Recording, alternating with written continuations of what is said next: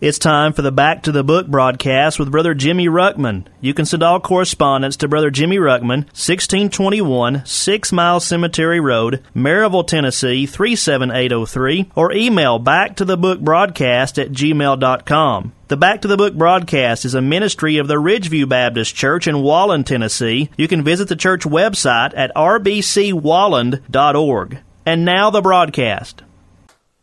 Please take your Bibles once again, turn to Psalms chapter 78. We're continuing our thought this week on Sorry, I'm Just Not Willing. I am concerned with this verse, really the whole chapter in 78, but in verse 41 of chapter 78, it says, "Yea, they turned back and tempted God and limited the Holy One of Israel." There's where we're keying in. How did they limit God? Now, I'm still introducing this a little bit. I apologize if I'm going a little slower than maybe I should be. But I see some important things here in the introduction before I move on, some application that I think needs to be said. I'm just going to pick up right where we stopped yesterday morning. The Bible says this. Let me go ahead and read the first section here. "Give ear, O my people, to my law. Incline your ears to the words of my mouth. I will open my mouth in a parable. I will utter dark sayings of old, which we have heard and known, and our fathers have told us. We will not hide them from their children, showing to the generation to come the praises of the Lord and His strength and His wonderful works that He hath done. For He established a testimony in Jacob, and appointed a law in Israel, which He commanded our fathers, that they should make them known to their children, that the generation to come might know them, even the children which should be born, who should arise and declare them to their children, that they might set their hope in God, and not forget the works of God, but keep His commandments, and might not be as their fathers, a stubborn and rebellious generation." I'm going to stop reading right there. We'll move on in a little bit as the Lord allows us to. I stopped right here yesterday. There is a duty of the present generation, that is you and I, to be teaching the next generation, to be passing on the truth that we have received. But it shouldn't just be what we received, honestly. It should be, if you'll allow me to say this, improved, or not improved. That's probably really the wrong word. You should have gone deeper in your understanding of the Word of God. You should be growing in God's Word, in your spiritual walk, and you ought to be doing the best that you can to be passing the knowledge that you have grown in to the next generation, so that they are more prepared than you were when you started out to serve God. I see that especially the parents have this responsibility. Part of the problem with the generation coming on the scene is that they have not received the teaching that they ought to from the pulpit, or from the pew, or from their parents. There are a lot of preachers out there that sadly just aren't very deep. They haven't gotten very far in their knowledge of God. And that's sad for a preacher, and I'm not really the best one to be pointing that out. The Lord knows I've got a whole lot of growing to do myself. But spiritual ignorance really hurts us. But for what we do know, and we ought to be constantly digging, we need to be passing that truth on to the next generation. I see he says that we will not hide them from their children, showing to the generation to come three things here: the praises of the Lord, and His strength, and His wonderful works that He has done. You know, if we're going to really show the next generation some of these things, then we're going to have to see them. And my question to you is this: have you seen the great works of God? Do you understand something about the praises of God, or the power of God, or even the judgment of God? See, we've got a Bible that tells us about it, but this Bible is not just something that the things we see God doing is not just something that He used to do. He still does them. And I firmly believe that we ought to be seeing these kind of works of God in our life today. We ought to be seeing the power of God, miracles from God on display in our lives, in our churches, doing a constant work. And if we're not seeing that, then I'm afraid we may need to come to terms with the truth that we're probably limiting God in what He wants to do in our lives. In order to pass on the truth to the next generation, we're going to have to get them to the Word of God. We see verse 1, "Give ear, O my people, to my law." In verse number 5, "For he established a testimony in Jacob and appointed a law in Israel, which he commanded our fathers that they should make them known to their children." And we could go on and on through the chapter as it references that. But I can assure you that my generation, the next generation coming on, the previous generations, none of us are going to go anywhere for God until we get back to the book. Until we get back in the Word of God. Spending time with God. And getting right with God and obeying His Word. You see, reading it, listening to it, it's not enough. James tells us, "But be ye doers of the Word, not hearers only, deceiving your own selves." We must teach the next generation to apply the Word of God in their lives. So I see that if the next generation is going to be able to go on with God, then they're going to have a present generation passing on some truths to them, passing the baton to them to carry on. So there's the little introduction. Now let's go ahead and get into some of the meat of what God's been dealing in my heart about, and I hope it'll be a help and challenge to you. How is it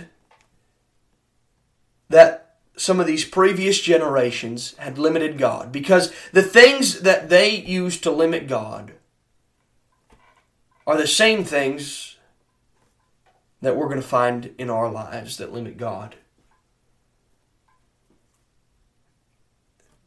There's a lot I want to say. I'm trying to keep to my notes and trying to say it in the order that God's been dealing with me with it. So I apologize if I hesitate a bit here. I want to read, starting in let's just go ahead and read verse number 7, going to verse number 9. Or actually 10. It says that they might set their hope in God. So all that I have just said, the teaching them, the training them, the passing on the truth to them is for these reasons right here. That they might set their hope in God and not forget the works of God, but keep His commandments, and might not be as their fathers, a stubborn and rebellious generation, a generation that set not their heart aright, whose spirit was not steadfast with God. The children of Ephraim, being armed and carrying bows, turned back in the day of battle. They kept not the covenant of God and refused to walk in His law. There's where we're going to be working the next couple of days, if the Lord will help us. I want you to notice this first of all. How did these generations limit God? I want to say, first of all, they limited God by their disbelief. By their questioning. They forgot some things. They wouldn't remember. They didn't want to remember. They limited God in their minds. Now, if you've not figured this out yet, the mind is key in the Christian life. Battles are won and lost in the mind. For as a man thinketh in his heart, so is he. The Bible also says, for out of the heart proceedeth adultery, fornications, thefts, murders, blasphemy, all those things that comes from our heart or the seat of our emotions, the seat of our thoughts.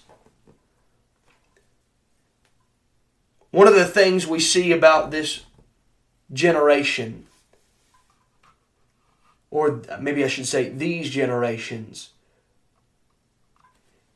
is that when they saw God do mighty works, they forgot them.